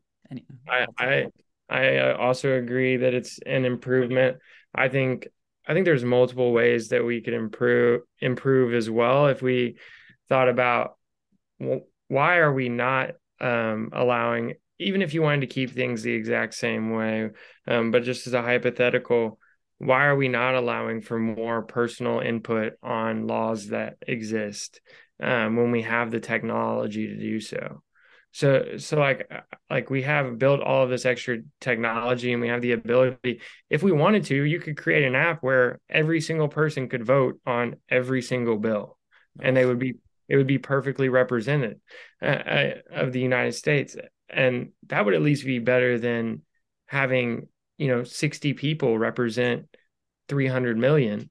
yeah. I mean, it's like we're not taking any steps in that direction, which is, I mean, I'm obvious because we haven't had a leader that has any of those ideals or concepts. And I think a lot of it is because you have to dissolve your power in order to allow that. Yep. And why would the person that's trying to gain power want to dissolve their own power? You'd have to be an extremely moral and ethical person to want to do that. And it's hard to get to that position while being an extremely moral and ethical person. I Uh, I struggle. Yeah, I struggle with claiming people claiming to be really intelligent or having a cohesive political philosophy, but also they're an adult, they're a functioning adult with a mortgage and a job, but they need a group of people. They need to give away a bunch of their freedom to a bunch of people far away in order to save them, in order to yeah, secure them, in order to build this safety net for them. It's like I thought you were this competent, smart person. There's no other way to do this. yeah. And so that's yeah, decentralization solves that problem. Uh, What are your thoughts? of like the election fraud. I don't know nearly enough, and it bores me so much the election fraud, but I think it's like super important, and it's again because there's so little transparency into the process. It's one side arguing there's all kinds of election abuse, and the other side saying nope, everything's on the up and up, like everything government does. Um, but decentralization solves that problem. You get to run a bunch of little experiments when it comes to elections too. It's not just first past the post voting. You could do ranked choice voting, uh, or you could allow for more political parties or less or no political parties. You can do Yeah. electronic voting. You can have different requirements for what it takes to be a voter. Some people say if you're 12 or older, you get to vote. You know, all these people get to choose what they want if they get to decentralize. But it's harder as the system gets bigger and bigger. It becomes harder and harder to overhaul these legacy systems, like these old Yeah. voting machines. These, like the nuclear weapons are run on computers from the 80s, and like you can't even get replacement parts for them. And all these outdated systems are a symptom of things getting too big Hmm. and not being able to choose because the Federal Reserve is changing zeros and ones for how much money they print out of thin air and send to banks on this like super old school computer with this old school software. It's like yeah, because you can't have downtime there because it's like it could like collapse the whole system, or if something goes wrong it's like it has these huge implications. But all the stakes get lowered if you decentralize. 100%.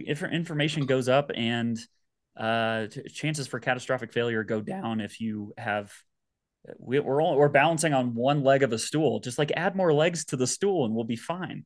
Yeah, do you think there's anything to the idea that people care less now and seem to be more anxious? I believe that's because they have less meaning in their life, and they care less because they feel like, and rightfully so in my mind, they feel like they don't have any control over what happens to them on a communal standard, or they feel like the decisions for them are already made. Do you think that there's anything to that truth? Oh yeah, every word you said. Yeah, that's a large concern of mine. Is I see that, and I talked about this a little yesterday with you, but I see that people are getting more and more anxious, more and more depressed, even though our living standards are getting higher. And so I think that's one of the most important questions that you can ask is why is that happening? Why are people's lives getting better overall, but their enjoyment of their lives is going down? What is your thoughts on why that is? Um, it's agency. It's if if you have whether or not you actually have the ability, whether or not you believe you have the ability to change the course of your life, whether that's starting a small business in Germany or um, going through the educational system that you want at the pace that you want, or Mhm. or forming the community that you want, voluntarily associating, or seceding, being the crazy mountain man Hmm. that wants to form his own country. I think if you don't feel like you can control the course of your own life, that builds resentment and that builds nihilism. Yeah. And when you're super resentful, and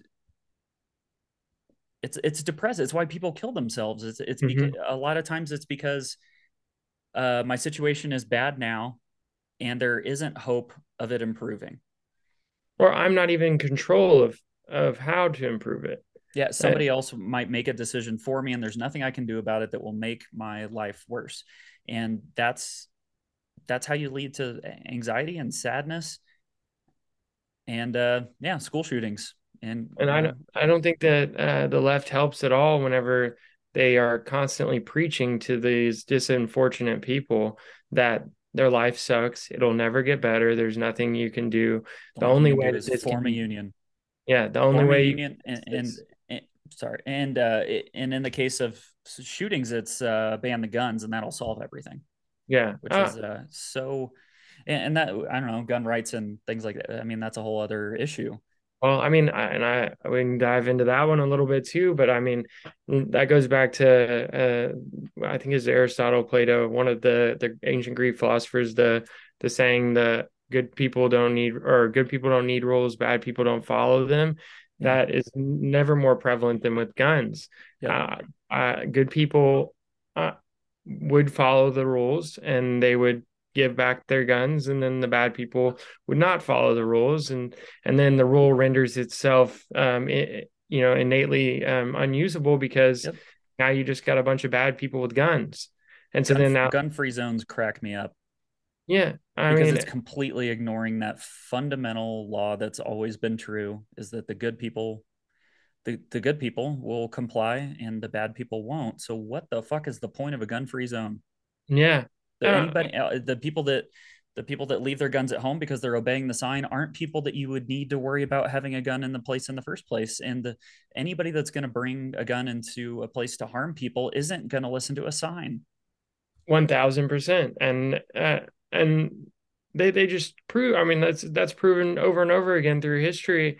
And the same thing could be said on an economic level. Like, if you think these socialistic rules that you're putting in place are going to, not you personally, but I know. the I know. socialistic ideal is putting in place, um, then why do you think that the bad people that you self-admittedly say is the reason why we can't be liberated? Uh, the reason that you feel like there needs to be forced socialism, um, why do you think that these bad people are going to follow the rules that you put in place?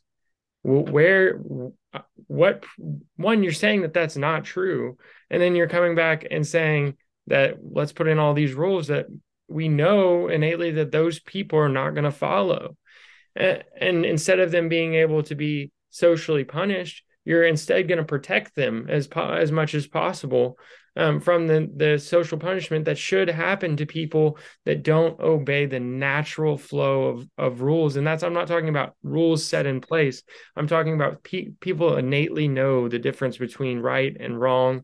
And when people go against and hurt another person, they're shouldn't I don't think that there should be massive protections for people that are willing to do that, at least over and over again. Right. I think that's inhumane, to Right. allow someone to live in society, and that's what a lot of times happens in these socialistic. They find reasons to always comply to the victim, and And the problem with that is the people that play with that victim mentality are often not the victim. They're often just a manipulative bully, a manipulative person that is willing to take advantage of the rules, and then they play victim, and then oh, the system's going to have to comply to Right. them because look at how taken advantage they were. Look, they had to spend 10 years in jail because they killed somebody. Like, shouldn't we feel bad for this person under the socialistic ideal? Like, I don't know, because I'm not sure that we want that person running around. Right. And I'm not sure they would have run around if we were in the old wild, wild west. They would have been shot. Yeah. Yeah. uh, to me, it's just that side of things is really confusing for me. Uh, so I'd also love to get into what do you think the pros and cons are of capitalism? Um,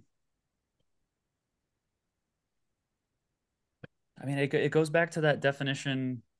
My favorite definition of capitalism is just what happens when you leave people alone. Mm, It's what naturally arises. hmm Everything from deciding on a money, you don't need a government to decide on a money. It'll naturally arise, and we've seen that in history. over and over. Uh, People have different skills and different goods and services, and they will naturally barter with each other to Mm, exchange goods and services, and that's all capitalism is. It's voluntary exchange of goods and services, yes. Eh, and so that's positive because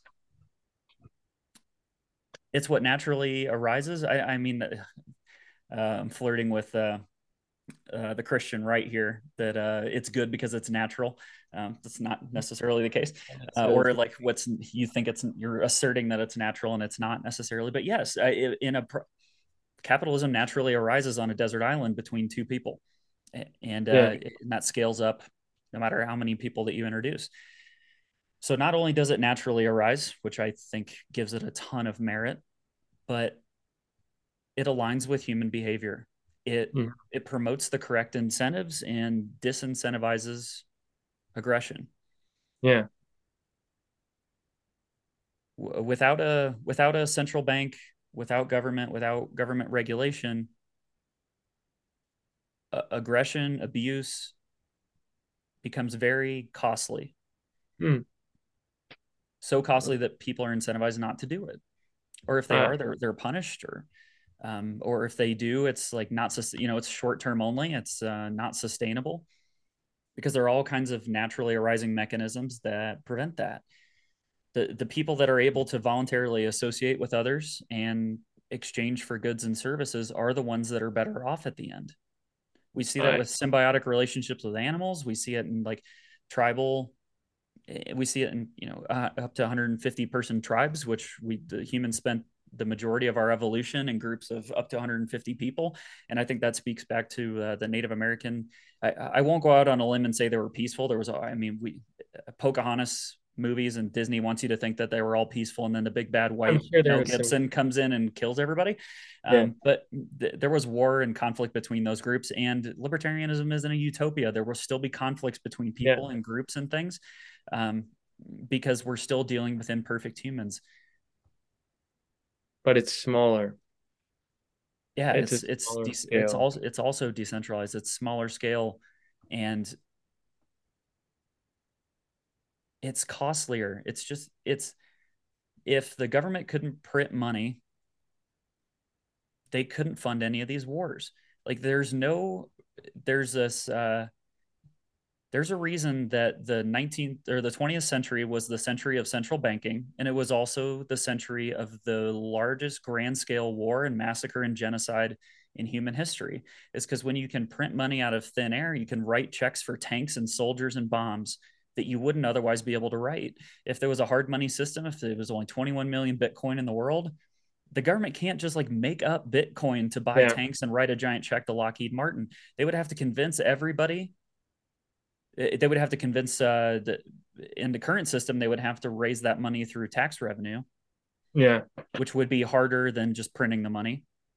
And in an ideal world where there isn't taxation, you would have to convince people to voluntarily give their assets, their property over to fund a collective defense, which is even harder, which is Yeah. good. That if we stopped sending money to the Ukraine, they would be forced to the negotiating table. And Yeah. the negotiating table prevents nuclear war. Yeah. This large Instead, scale war is only possible through governments and fake money. So stop voting for it. yeah, and instead we support it, and then there's this propaganda that comes out to tell you that, essentially, if you don't support what we're doing over there, that you're a bad person, that you're doing something wrong. If you, and it's not Back, that, back, back to our demonization of people that question things yeah, or try to add nuance to something. Or say, what are the NATO expansion? Are we going to look at NATO expansion over the last 30 years since the yeah, Soviet Union fell? Maybe let's put our let's step into the shoes of Vladimir Putin here for a second, who is a piece of shit and a really bad person, and I condemn the invasion. All the obvious disclaimers up front. But you think the invasion of the region of a neighboring country just fell out of the fucking sky? yeah. Stop trying to convince me that this just fell out of the sky. It's mind-boggling because it's like you can't say that statement, the that you Putin obviously feels invaded upon. Like if you say that to someone, it's they feel like you're siding with, Right. and I think that's another thing, that identity, I don't know if you want to call it identity politics, but like that you group everyone together, Yep. um like automatically if they are adverse to any of your beliefs, and they put you in the group with the other side that believes everything that opposes them, Yep. instead of listening and understanding. That's why I think empathy is so important. Listening, empathizing, understanding both sides of any argument, and then making a logical conclusion. If that logical conclusion at the end of it is, yes, this is terribly wrong, this are the steps that we need to take, then that's fair. But when you don't even question it, then you don't even know if you're making the correct decision. And that to me is really problematic. But I think it's controlled, in my mind, it's controlled a little bit because there probably is some proclivity for the higher powers at B to want to press into NATO, into the borders of Russia. And I think that there's proclivity for Russia to want to push their borders outward. And so I do think that it's a little bit of both. And there's obviously America is not without blame with how they have treated other countries in the past. I don't think anybody would believe that anymore. We've, in 2003, we flattened the Yep. wrong country and never questioned it, never said anything about it. Like, and to me, like, you can't have this moral high ground whenever against somebody like Putin, whenever America has done something like that to another country, another group of people, and utilizing something like 9/11, and then you just grouped all of them together, like that every Arab nation. Another aggression that fell out of the fucking sky, apparently. Yeah, uh, it's literally and Yeah, figuratively. literally and figuratively. Like I mean, like what happened? they They hate us for our freedom. Thanks, George Bush. Yeah, that's what happened. but everybody believed it, Sure, and I believed it. I was a child, but yeah. same. Yeah, and same, and I believed it as well. And I did think it brought everybody together. But if you're bringing people together, it should be for a good cause, Right. not bringing two people together to do something maniacal and evil. Yeah. And you can twist it and turn it however you want. But I think that's one thing the Bible actually got right was, turn the other cheek sometimes. Yeah. Like, maybe something bad did happen to you, but if you go and attack them, all you're going to do is continually string along these bad events that are going to happen back and forth, and that is what chaos is. Yep. And instead, if you one person turns the other cheek and doesn't go maniacally back and forth, then you have an entirely different outcome. And yes, and then their outlook on you changes completely. and entirely, and then you can negotiate, and then you can compromise. But when you're constantly attacking both sides, they're constantly attacking, then they're not going to want to compromise. They're not going to want to listen to you, and why would they? You've Right. never given them any reason to listen to you or any reason to compromise. When you flatten entire countries that didn't have anything to do with it, like I Yeah. mean that's just wild. All But the just all these dictators that are refusing to budge and that we're so mad at saw Muammar Gaddafi get sodomized with a bayonet in the streets in Libya yeah, right after a bunch of U.S. military intervention that was supposed to be for spreading democracy and liberalizing Libya. And now there are open air slave markets, and the leader was beaten to death in the street and sodomized with a bayonet. it's You think Kim Jong Un saw that video and he's like, you know what? I should go to the negotiating table. I should. yeah. And after a history of Muammar Gaddafi like working with the U.S. foreign policy establishment for the decades preceding Yeah, that, no wonder they think that we're, or they other countries think that America is so evil. And I think what we want, what America wants, is to do good and to create, or at least at the start of it. I'm not sure how they feel now at this point, but at least at the start, I think they really did want to share what we found, which was freedom. And but now it's turned into we forgot that we found freedom. We forgot that we found like the ability to have our own humanity in a collective group. And we've now changed it into democracy instead of liberty.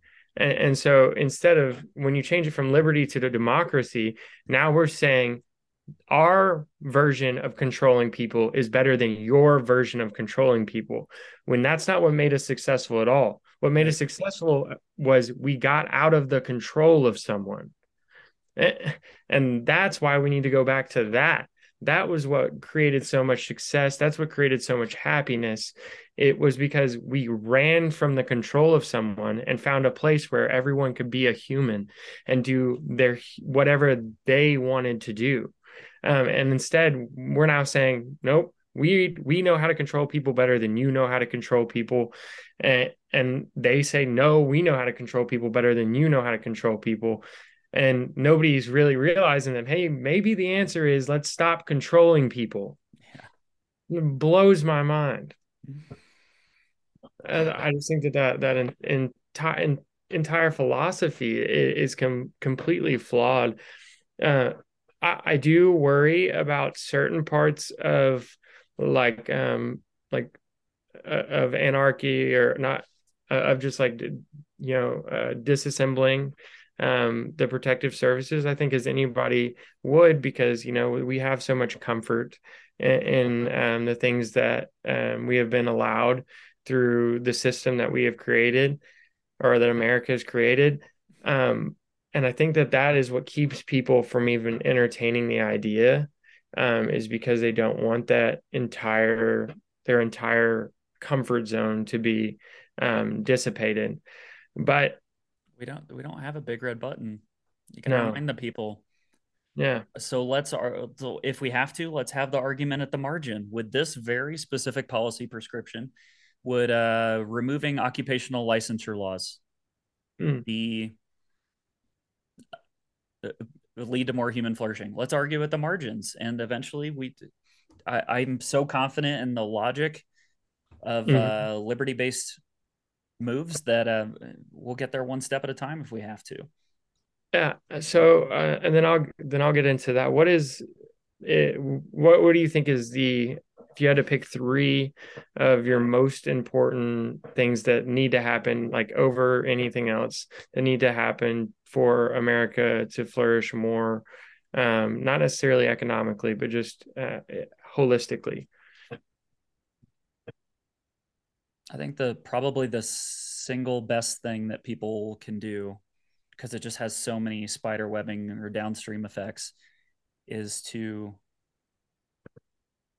learn more about the US dollar and Bitcoin. Hmm. Take the And time what? to educate yourself about, put 50 to 100 hours into learning about how the central bank works and the history of the US dollar and the gold standard, reflect on what makes a good money and a bad money, or a Hmm. better money and a worse money, and learn the basics of how Bitcoin works. You don't have to be an expert.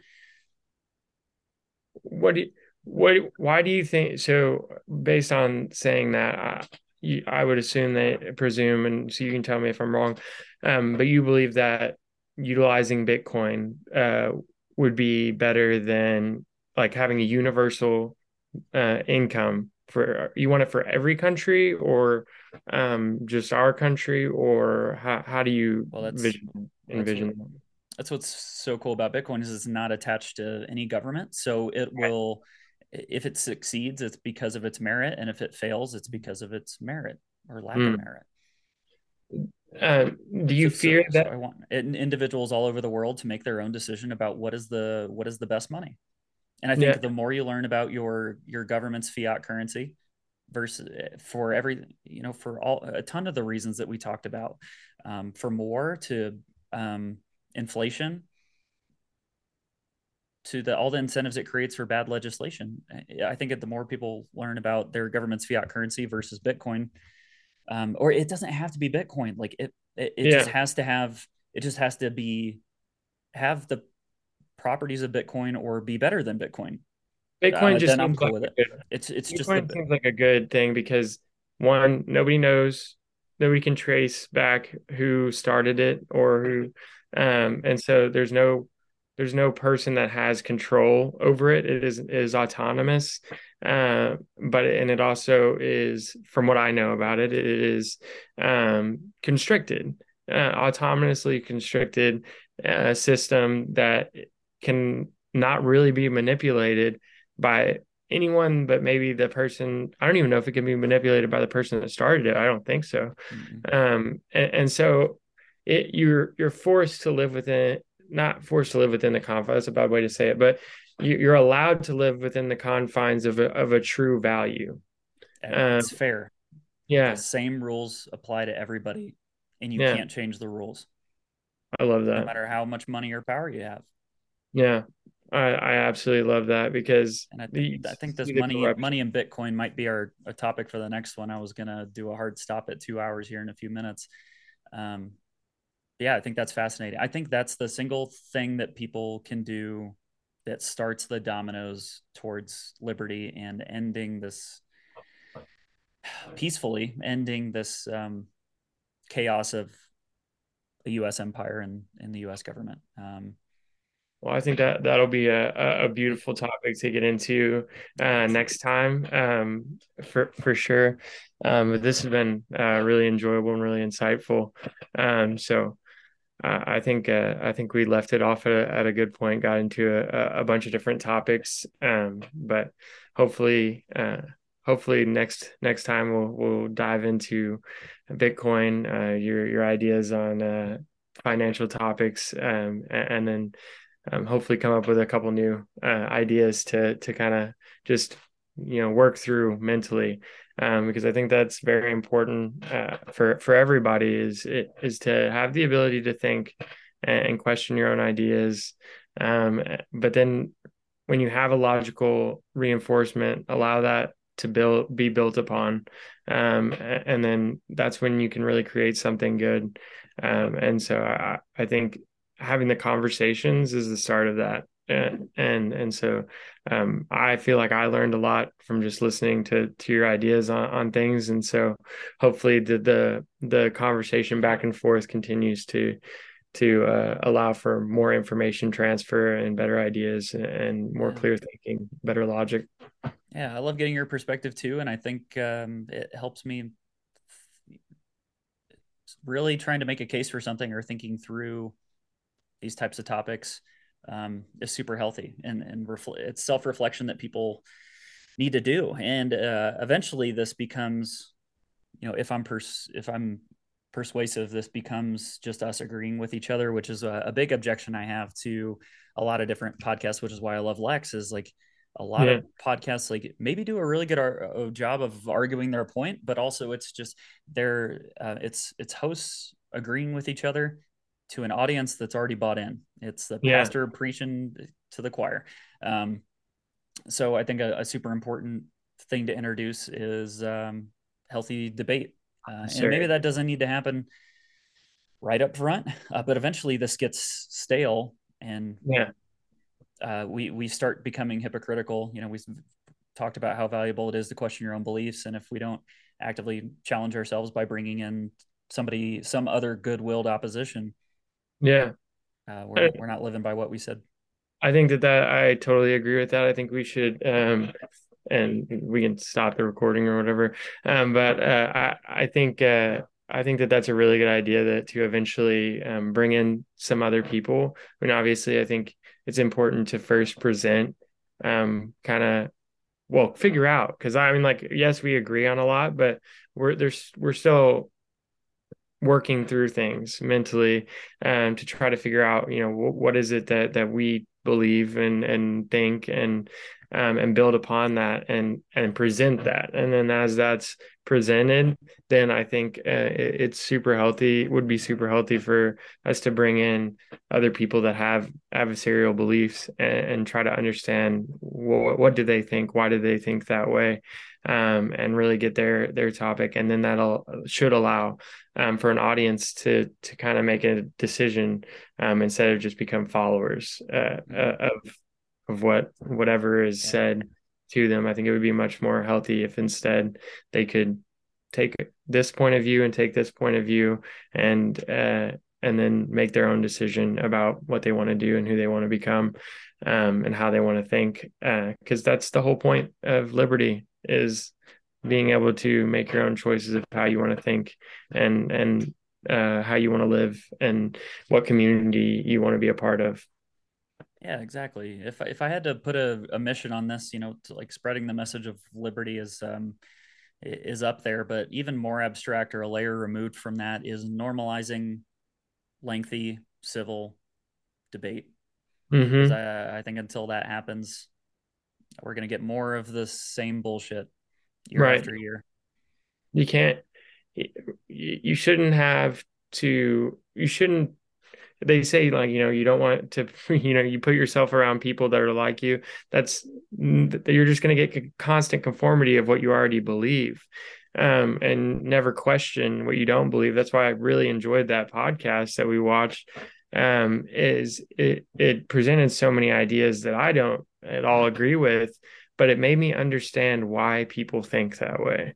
Yep. And it didn't necessarily change my mind, Hopefully on. you walk away feeling less crazy, right? Like I Yes. hate feeling strongly about an idea and having no clue why people think the opposite of me or disagree with me, Yeah. and if I feel like it makes no sense, then I internally I short circuit. Is it me or is I'm it like, them? Like, yeah. yeah, I'm like, am I living in a simulation? Do I have all these blind spots? Yeah. Why do they believe what they believe? And even if I end up disagreeing with them at the end of the day, like at least I gain some An perspective. And I insight. think that's a super healthy thing for the right and the left to come together, is just listen to them a little more. Because it's crazy how many topics they can look at, and I think that they would agree on. And then in the same sense, it's crazy how many topics that they can view the exact same thing happen and have a completely opposite viewpoint, of what happened. And then if you try to bring up the other side's, um, concept of how they viewed that certain, topic, they get angry and upset and dismissive, and that doesn't do anybody any good, including the person that's doing that. It literally keeps you from getting intelligent. Right. It keeps you from learning. It keeps you from even understanding your own values and your own beliefs. Because how can you truly believe in something if you're not willing to risk it being untrue? Yep. You have to be willing to take that approach, and allow adversary, commentary, that's based out of somebody. I think it is important. You don't want somebody coming in here, being rude or hateful. But like you said, a debate that is, rooted in at least a conversation that is, can be adversary, but is not hateful, not rude, not mean. But we can logically work things out together. And then you can leave with a different opinion than I leave with. But I want you to understand how I feel, and I want to understand how you feel. And I think at the end of the day, that in itself will bring a lot of people together, Yeah. is if they can understand the other side just a little bit more. Yep. And hopefully agreeing at the end of the day, most people have the goal of maximizing human flourishing. Like we got to acknowledge that at the end of the day, even if we're political enemies or whatever, that your heart's in the right place, your strategy just sucks. I think that Mhm. about the majority of people in this country, and they probably think the same about me. But Yeah. we got to start and end with the acknowledgement that we both want to improve human lives. Mm, Because your real enemies are the ones that don't. don't even The, share that. But yeah, psychopaths and sure, nihilistic psychopaths. Uh, but acknowledging those common goals will keep us from killing each other and will give us hope, and like we'll be motivated to continue working on like finding solutions or agreeing on the best strategy if we can start from acknowledging that our heart's in the right place, you know. So yeah, that's why I don't want to murder the Jacobin guy from Lex's podcast, The Socialist. yeah. um, Because he did a wonderful job of presenting his side of the story in a way that was non-combative. And even though like I said, I didn't logically agree with, I thought there were holes in his argument. I do think he wanted good for the world. I think that yeah, was very obvious.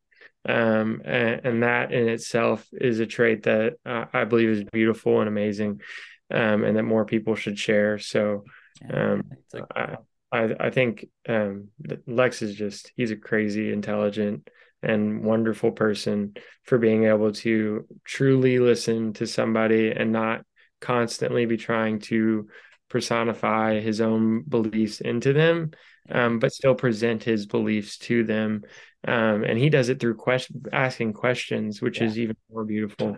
Yep. We have a lot to learn from him, and so let's honor the good example that he's setting by like trying to do that ourselves. And I don't know if I'll ever go so far as to not defend any position. He's in a, you know, I have a different mission than he does or whatever, and Yeah, so I could challenge myself for short periods of time to like, you're not allowed to say what you believe or go off on a rant. All you're allowed to do is ask questions. I think that's a really good box to put yourself in, to challenge yeah, yourself. But the sentiment, the civility, and love first, or whatever, you know, the vibes that Lex is putting out there, um, I think is really good to practice and follow. So I think it's a good place to end. 1000%. Version one. It's been a hell of a conversation, and into version one podcast number Sure has. one. We'll see if anybody ever listens to this ever again. But it wasn't a bad